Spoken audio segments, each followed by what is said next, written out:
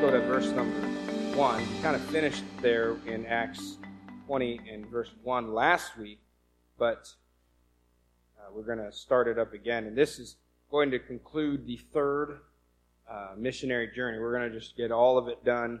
Now, Paul is making his way to Jerusalem. He's in the middle of his journey, and he's making his way to Jerusalem, but he's still got a long ways off.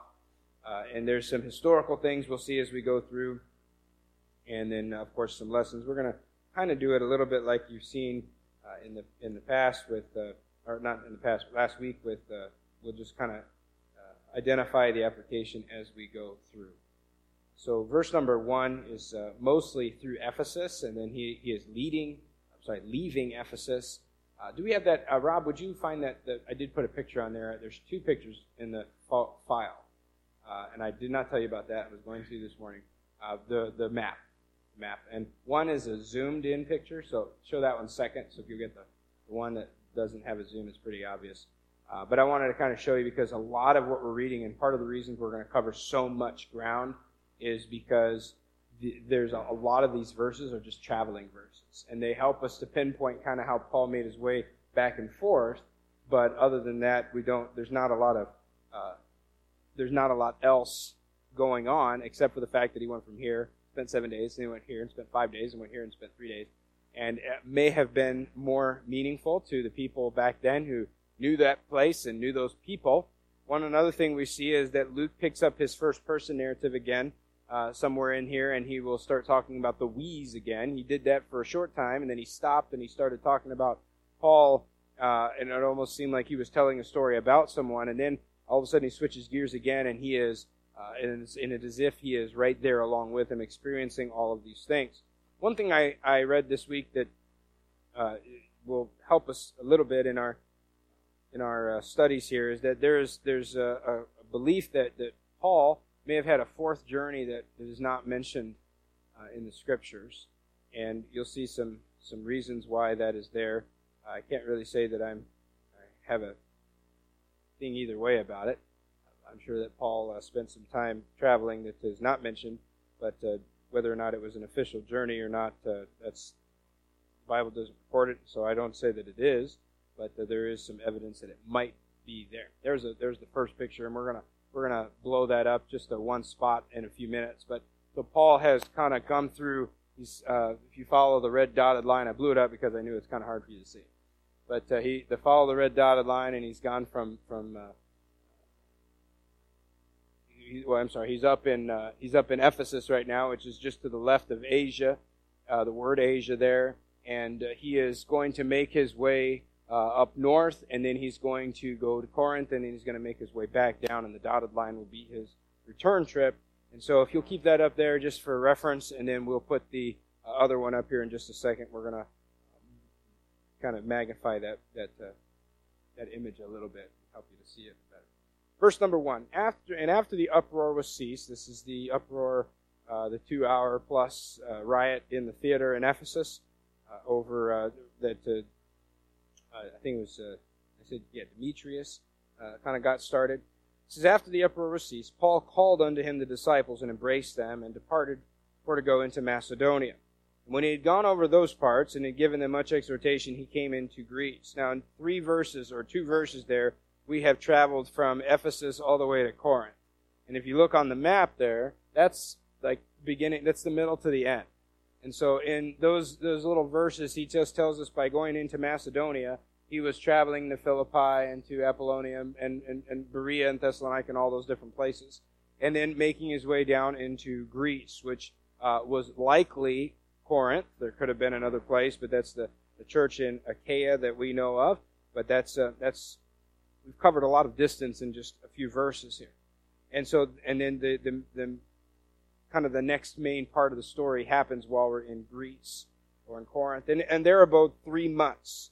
And when the Jews laid wait for him, as he was about to sail into Syria, he purposed to return through Macedonia. And there accompanied him into Asia Sopater of Berea, and of the Thessalonians Aristarchus and Secundus, and Gaius of Derbe, and Timotheus, and of Asia Tychicus and Trophimus. These going before tarried for us at Troas. And we sailed away from Philippi after the days of unleavened bread, and came unto them to Troas in 5 days, where we abode 7 days. And upon the first day of the week, when the disciples came together to break bread, Paul preached unto them, ready to depart on the morrow, and continued his speech until midnight.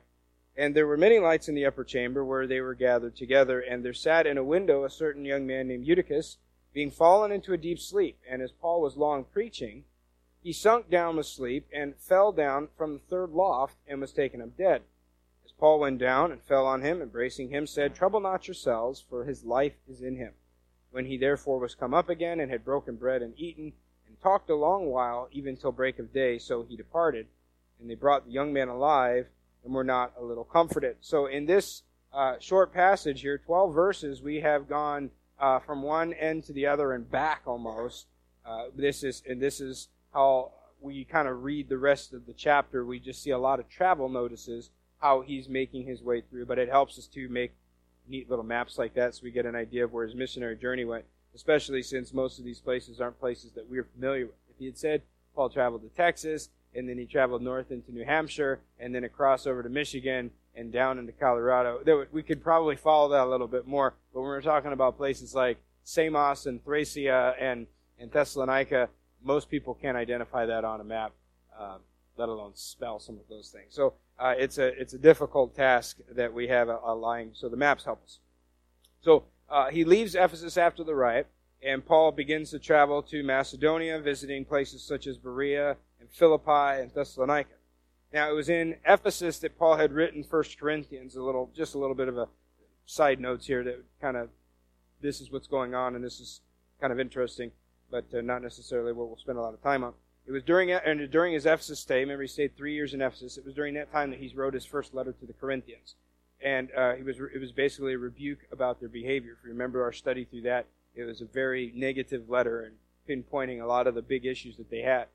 Well, as we read through the through the Acts and through his epistles, you get a little bit of an understanding of what was going on behind the scenes. Paul had a great desire to see them, and yet he was not sure how they were going to receive that letter. And so Gaius goes before him, and Titus. He sends Titus ahead to determine their reaction, and Titus brings back news. You can read it in 2 Corinthians, and he reads that, and then that's what brings Paul down into Corinth, realizing that they have changed. They have, if you know your two epistles there, they were on one extreme, and they actually swung to the other extreme. For instance, the one man that was living with his father's wife was within the church, and everybody was great with it. And Paul's like, you got to get that out of your church. You can't have that kind of sin in the church. And so they did. Now, the idea was, what Paul was trying to teach them was church discipline to get that man to stop living that way so that he could rejoin fellowship. But the church was like not letting him back in. He changed his ways, and the church wouldn't let him back in. And so that's kind of what 2 Corinthians deals with a little bit. He's like, all right, now that he's repented, you got to bring him back in the fold. You can't just leave him out there. He's not lost forever. And so this is kind of what's happened during this time. So he goes back to Corinth, and he's been desirous to see them again, and finally he gets back there, and he spends some time there. It was sea travel, and all of those things were unfavorable, and so he stayed in Corinth these winter months, these 3 months here, and this would have been when he wrote the book of Romans. When he writes them, he's in Corinth, and he's thinking, I want to go west to Rome, but I need to go to Jerusalem first, because he had been entrusted with a collection that he speaks of in Corinthians, that he says, I'm going to bring this collection that has been given by the many churches in Asia and Macedonia for the church in Jerusalem. And so he is going to accompany that collection along with what is likely the purpose of these other men who are listed here. Some would say that these were representatives of the specific churches. It does tell us where they were specifically from. Here, I wrote it down here. And I did not write it down here. I wrote it down somewhere else. But some, it says here, were from Thessalonica, and some were from Asia, which would have been Ephesus there, and obviously Timothy from Lystra there. So that's one's from Berea there. That could have been what it was there. But as they were about to go, Paul learns of yet another plot to kill him by the Jews, and he was going to likely sail all the way to Syria from Corinth. But when he realizes that there is an attempt, there would be an assassination attempt, he decides to travel by land. So we can speculate then that they were probably going to try to kill him somewhere on the water and maybe go on the boat with him and then do something to him there. So he finds out about it, and he travels north. So this is kind of an unexpected or unplanned return back through some of these places, and definitely he's taking the long way home. But he's trying to get back to Jerusalem for the holiday there for I think Passover. My mind is just going blank all of a sudden for some of these little details here. But the 7 men who accompanied him travel with him. But then, as we're reading through it, it seems like too that Paul decided that he didn't want to travel with people, because you see these little things like, well, I'll meet you there, and they would continue sailing, and then Paul would travel by land and meet up with them and send them on ahead of himself. And so there's a lot that's going on that we don't know about. That maybe Paul realizes that he's getting near the end. Maybe Paul is wanting to visit some extra churches. Maybe Paul is like many of us, and he just needs his space. And I need some time alone because I've been around people too long, and I need to unwind a little bit. We don't know what Paul was doing there. Maybe Paul was hunting. Never know. He had his rifle with him, and he was hunting, and he just wanted to get some good. I don't know what he's doing, but you can speculate. We'll ask him when we get to heaven. But so he travels here for 5 days, and they land in Troas, and this is where they spend a week, and we have an interesting story here. In Troas, Paul is with the church. He's teaching, he's encouraging, and he's been there for a week. So on his last day there, he knows it's his last day. They're gonna board this ship. They're gonna take off. He has one very, very long church meeting with these people, and they're meeting in this house, and they're meeting up on the 3rd floor of this house. So probably it was not the owner of the house was not necessarily a person that was unloading, or unlocking the whole room for them, or whatever it may be, but they're up in the 3rd story, so maybe they're in some conference center, hotel and conference center, and they're in this meeting conference room up there, and it says that it was long, late into the night. Let me read this again and just kind of pull some of the details out as we're reading through it there in verse number 6. We sailed away from Philippi after the days of unleavened bread, and came unto them to Troas in 5 days, where we abode 7 days. And upon the first day of the week, when the disciples came together to break bread, Paul preached unto them, ready to depart on the morrow, and continued his speech until midnight. Now, right there is where a lot of Baptists would have drawn the line and said, well, who is he preaching to? Because I wouldn't have been there that long. But he's been preaching for a long while, and now he's preaching until midnight. But he knows, and they know, he's leaving on the last day, and it is likely that they knew, and Paul knew, that this wouldn't happen again, or at least for a very long time. And so they're just staying up late into the night. Paul is preaching to them, speaking to them. They're eating together, and that would have taken some time. But then it says here, there sat in the window, verse 8, and there were many lights in the upper chamber where they were gathered together.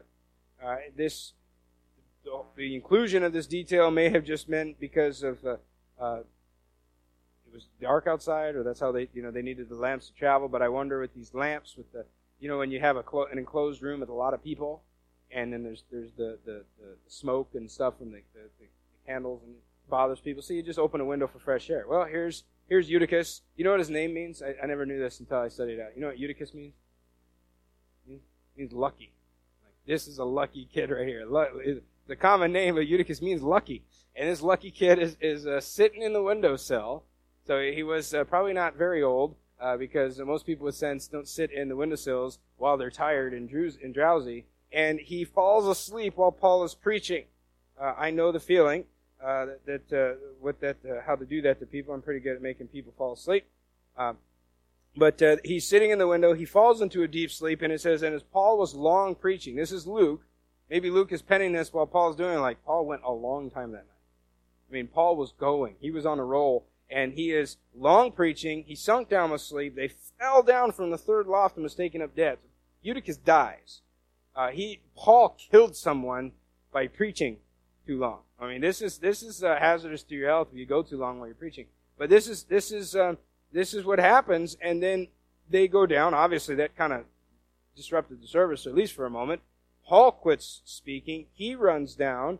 He embraces him, picks him up, and says, "Trouble not yourselves, for his life is in him." Now, I think that God used Paul here to resurrect him, but it doesn't give us a whole bunch of the details. In fact, it kind of seems like they just kind of left after that. Like, all right, he's okay.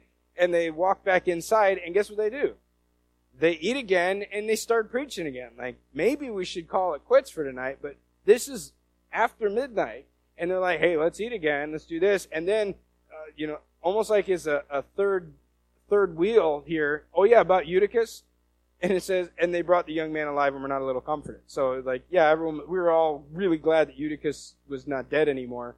But this is an interesting, just a very interesting story here. But we see this is how Paul is being used by God, not only to speak to people, but to give physical help to people who need it. Again, at God's will. We go on, verse 13. And we went before to ship and sailed to Assos, there intending to take in Paul. This is where Paul had decided to travel by himself over land. For so he had appointed, minding himself to go afoot. And when he met with us at Assos, we took him in and came to Mytilene, and we sailed thence and came the next day over to Chios, and the next day we arrived at Samos and tarried at Trogyllium, and the next day we came to Miletus. Again, does anybody know where these places are on the map? Can you identify them? No? All right. I'm not even sure I said them right. Let's look at the other picture on the screen there and just get a little bit of a close-up view of many of the places. So this is just that same map, but to just a blown-up picture there. So he's in Troas at the very top there, and he begins traveling down north, and he's going to make his way to Miletus. And this is where he's going to call the Ephesian elders to him, and the bulk of the chapter is going to deal with his time speaking with them. But he won't stop in Ephesus. Because he wants to make it to Jerusalem by a specific time, and in his reasoning at least, if he stops in Ephesus, that he won't make it in time. And so he goes past Ephesus to Miletus, and there he calls the elders to him. And so you can see there Assos to Mytilene to Chios to Samos to Trogyllium and to Miletus. Let's keep reading verse number 17. And from Miletus he sent to Ephesus and called the elders of the church.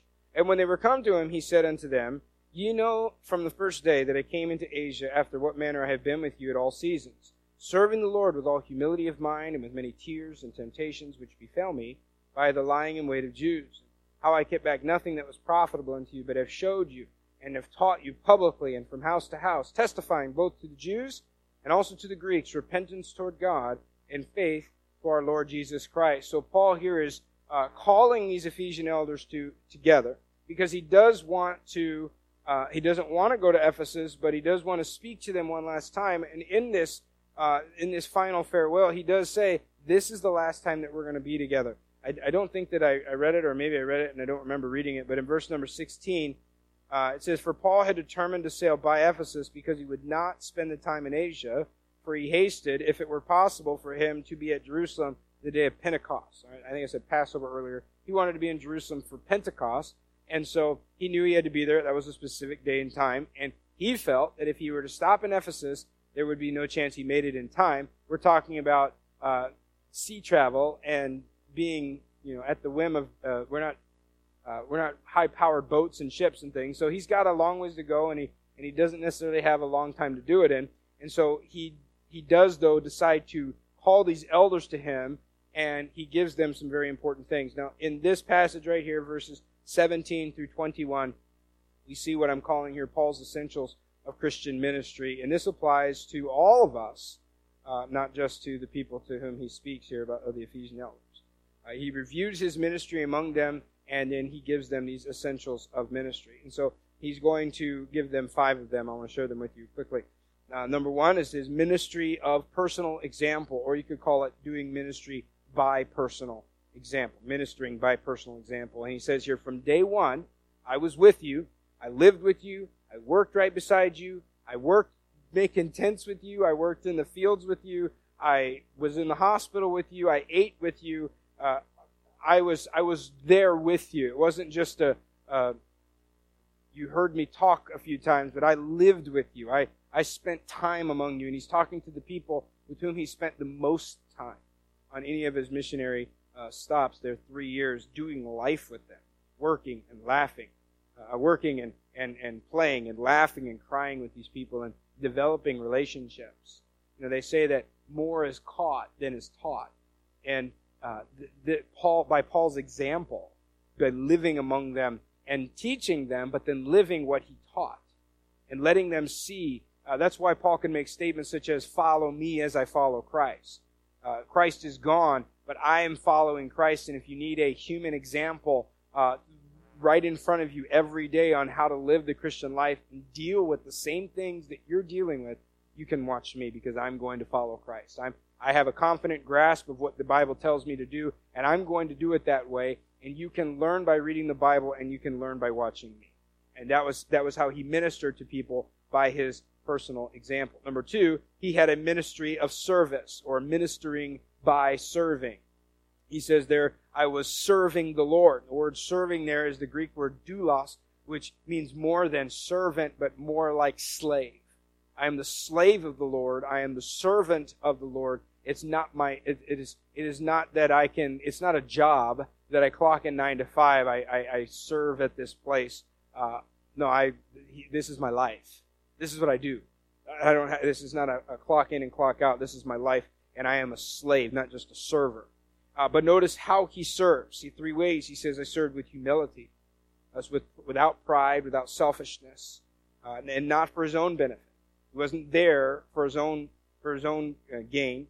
He served with tears, because it wasn't always good times that he was there. He was there with them for both good and bad times.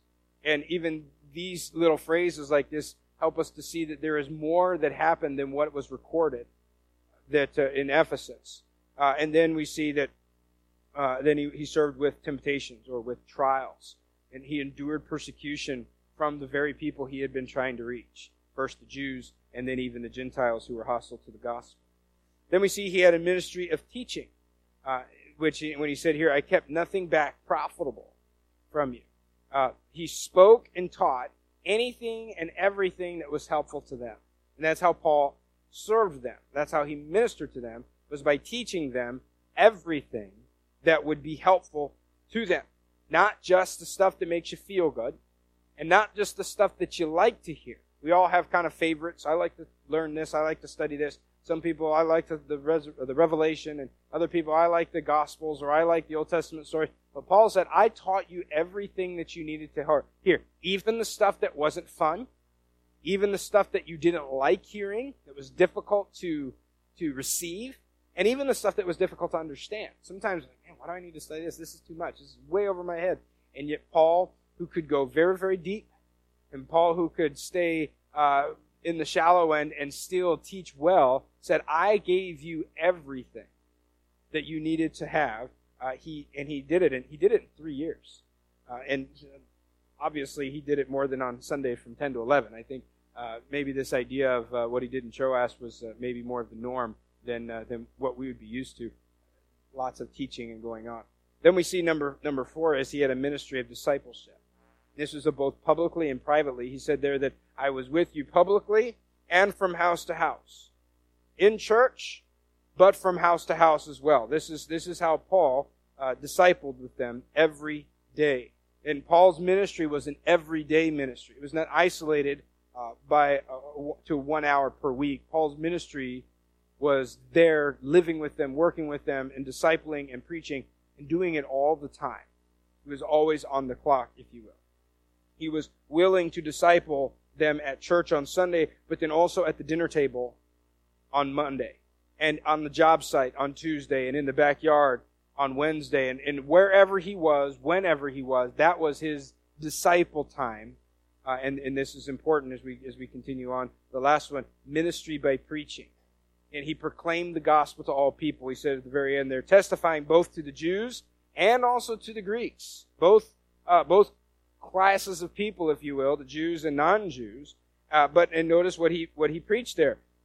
preaching repentance toward God and faith toward Jesus. Now, he was basically scattering seed on all the ground. Again, going back to the Matthew 13 parable, he didn't look for the good ground and say, I'm only going to scatter seed where I think it's going to do the best good. He said, I scattered seed everywhere. And then where I saw, certain ground was receiving the seed, then I focused on that. That's discipleship. Evangelism is scattering the seed. Discipleship that's where the discretion is like, I see something happening here. I'm going to spend some time there. If you've ever gardened, you know that it's probably not a bad way to garden, but then sometimes you get it wrong, right? And then you learn this just keeps producing fruit. I'm going to really focus on here. And that over there, I just can't seem to make anything grow over there. And that over there, the birds always take that away right away. And this is how Paul did discipleship. This is how Paul did missions work. He preached repentance. And I kind of see this, though this is not completely isolated. I see this by repentance and then by faith. I see this kind of how he describes his Gentile ministry and his Jewish ministry. Because the Gentile ministry, remember, he would always start with the Jews because they already had that foundation of the one true God. And so with the Gentiles, when he preached of Jesus, he always had to back up and start with the fundamental, there is only one God. He's not one of many. And so I kind of see that as this repentance toward God. And then I see this preaching faith towards Jesus, kind of describing his Jewish ministry to the people who already had a fundamental idea of who God is, but yet they needed to focus that on Jesus Christ himself. And these are the 5 things in Paul's ministry, but these are really how we do ministry as well. We have a ministry to reach. We have ministry. This church is a ministry, but personally, we each have a ministry, and this ought to be the way that we categorize it. We can minister to people with our personal example. And that means living day in and day out among the people in our life and letting them not just hear, but see. Like I said this morning, don't just talk about your faith. Show them. Show your faith. Show it by your works. And that's what Paul did. What he taught was not just something that he talked about. It's also what he actually lived by. Remember that old commercial for Hair Club for Men? At the very end, he says, I'm not only a client, I'm not only the president, I'm also a client. And that's what he's saying. I bought into my own product. I'm buying what I'm doing what I'm telling you should do. And that's what Paul did. I'm following Christ just as I am teaching you about Christ. And that's how we ought to live, and that's how we minister to people as well. If we're going to reach the world, we're going to do it, reach our community, we're going to do it by a ministry of personal example. We're going to do it by serving people. Because it's not for me. I'm here to serve. What the word ministry is. It's a service. It's a I'm here to help you. And so whenever we come to ministry time, official ministry time, it ought to be with an attitude of service. But also, it's not just that we have a clock in and clock out time, but though I only work from Awana on this specific day, or though I only preach specifically, on certain days, I'm a Christian all the time. And so I ought to be willing. It kind of talks about this a little bit here, but with the discipleship about being every day. I'm a Christian all the time, and I'm always ready to help a brother and talk about the Bible. I'm always ready to evangelize when the opportunity arises, when someone comes across my path, when someone tells me what they're doing. And it's things that happen outside of the official church times that really make things happen, and we see the fruit of that a little bit more easily. But these 5 things are things that we ought to implement in our own. Look, think about this idea of discipleship, publicly and privately. Not everybody can get up publicly and do the whole preaching thing. We can only have at least one at a time, right? And I keep taking all of the turns. But there is a day-to-day, there is a house-to-house. If we were to all do ministry house to house, visiting with someone and spending some time talking about things that edify, but also the way that we meet with other people and maybe it's one little statement in a conversation, or maybe it's an entire conversation about the Lord, or maybe it's just sending out that text and saying, hey, let's get together and have coffee, and you're directing that conversation towards spiritual things. Those are important, and that's ministry. That's Christian ministry. And if we're going to be effective ministers these are the 5 elements that we're going to have. Let's read just a little bit to this last one, and then I'm going to we'll come back to the rest of it the next time. Let's keep reading. We'll do the next section to verse 26. And now behold, I go bound into the Spirit unto Jerusalem, not knowing the things that shall befall me there, save that the Holy Ghost witnesseth in every city, saying that bonds and afflictions abide me. But none of these things move me. Neither count I my life dear unto myself, so that I might finish my course with joy, and the ministry which I have received of the Lord Jesus, to testify the gospel of the grace of God. And now behold, I know that ye all, among whom I have gone preaching the kingdom of God, shall see my face no more. Wherefore, I take you to record this day, that I am pure from the blood of all men, for I have not shunned to declare unto you all the counsel of God. There's a lot more here than we have time to unpack. Let me briefly just take a look at what it is, and we'll come back and look at it second time next week. But though the end seems near to Paul, it's likely about 10 years from now before Paul's going to die. Paul's got this attitude as you're reading through it, like, oh yeah, he knows he's going to, But when Paul finally makes it to Jerusalem, he does get arrested, but he's still got quite a bit of ministry. History says that he arrived in Jerusalem around 57 AD, but he didn't die until around 67 AD. And so he's got a long ways to go still, but yet he knows that this is probably the last time he's going to see these people. And his ministry was about people. And he felt led of the Spirit to go to Jerusalem, though he also felt that it wasn't going to be fun and happy times. And he said there that I've seen through experience that when I go places, especially when I go to Jerusalem, the last time, at least one of the last times he was in Jerusalem, they ran him out. He had to escape for his life. And yet he knows that this is what God wants. But notice what he says there. He has his attitude about life. I think I gave you 3 things there. His attitude about life. Number 1, his life is not his own. He says, I don't count these things dear to me. It's my life. It's just my life. It's just my life. What can they do? Kill me? Is that all they're going to do? But because it's not his own life. He's there.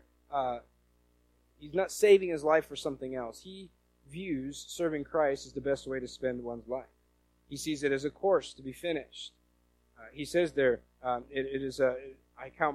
neither account I my life dear unto myself, that I might finish my course with joy. He calls his life a course, a race. And then he calls his life a ministry. He says there that it's a ministry to complete. Again, going back to that idea of Christian ministry. If my life is a ministry to complete, then it should have certain characteristics and qualities about it. And we go back to how he viewed Christian ministry in Ephesus. We can take those same principles and apply them to Christian ministry in Sherman, Clymer, Finley Lake, wherever you live, by discipling people, by teaching people. You don't have to have an official class to teach people the gospel. You don't have to have a title to be a discipler. You don't have to have official capacity to do these things. You can live as a Christian minister where you are every day of your life. We're going to stop there, and we'll come back and pick this up next Sunday and continue with it, explain these 3 things, and then go on into when he's going to make it into Jerusalem. But there's some important things. Let me encourage you this week to just take some time and look at those 5 things again, the Christian ministry, and really think about it, meditate on them. How is my life reflecting in those areas?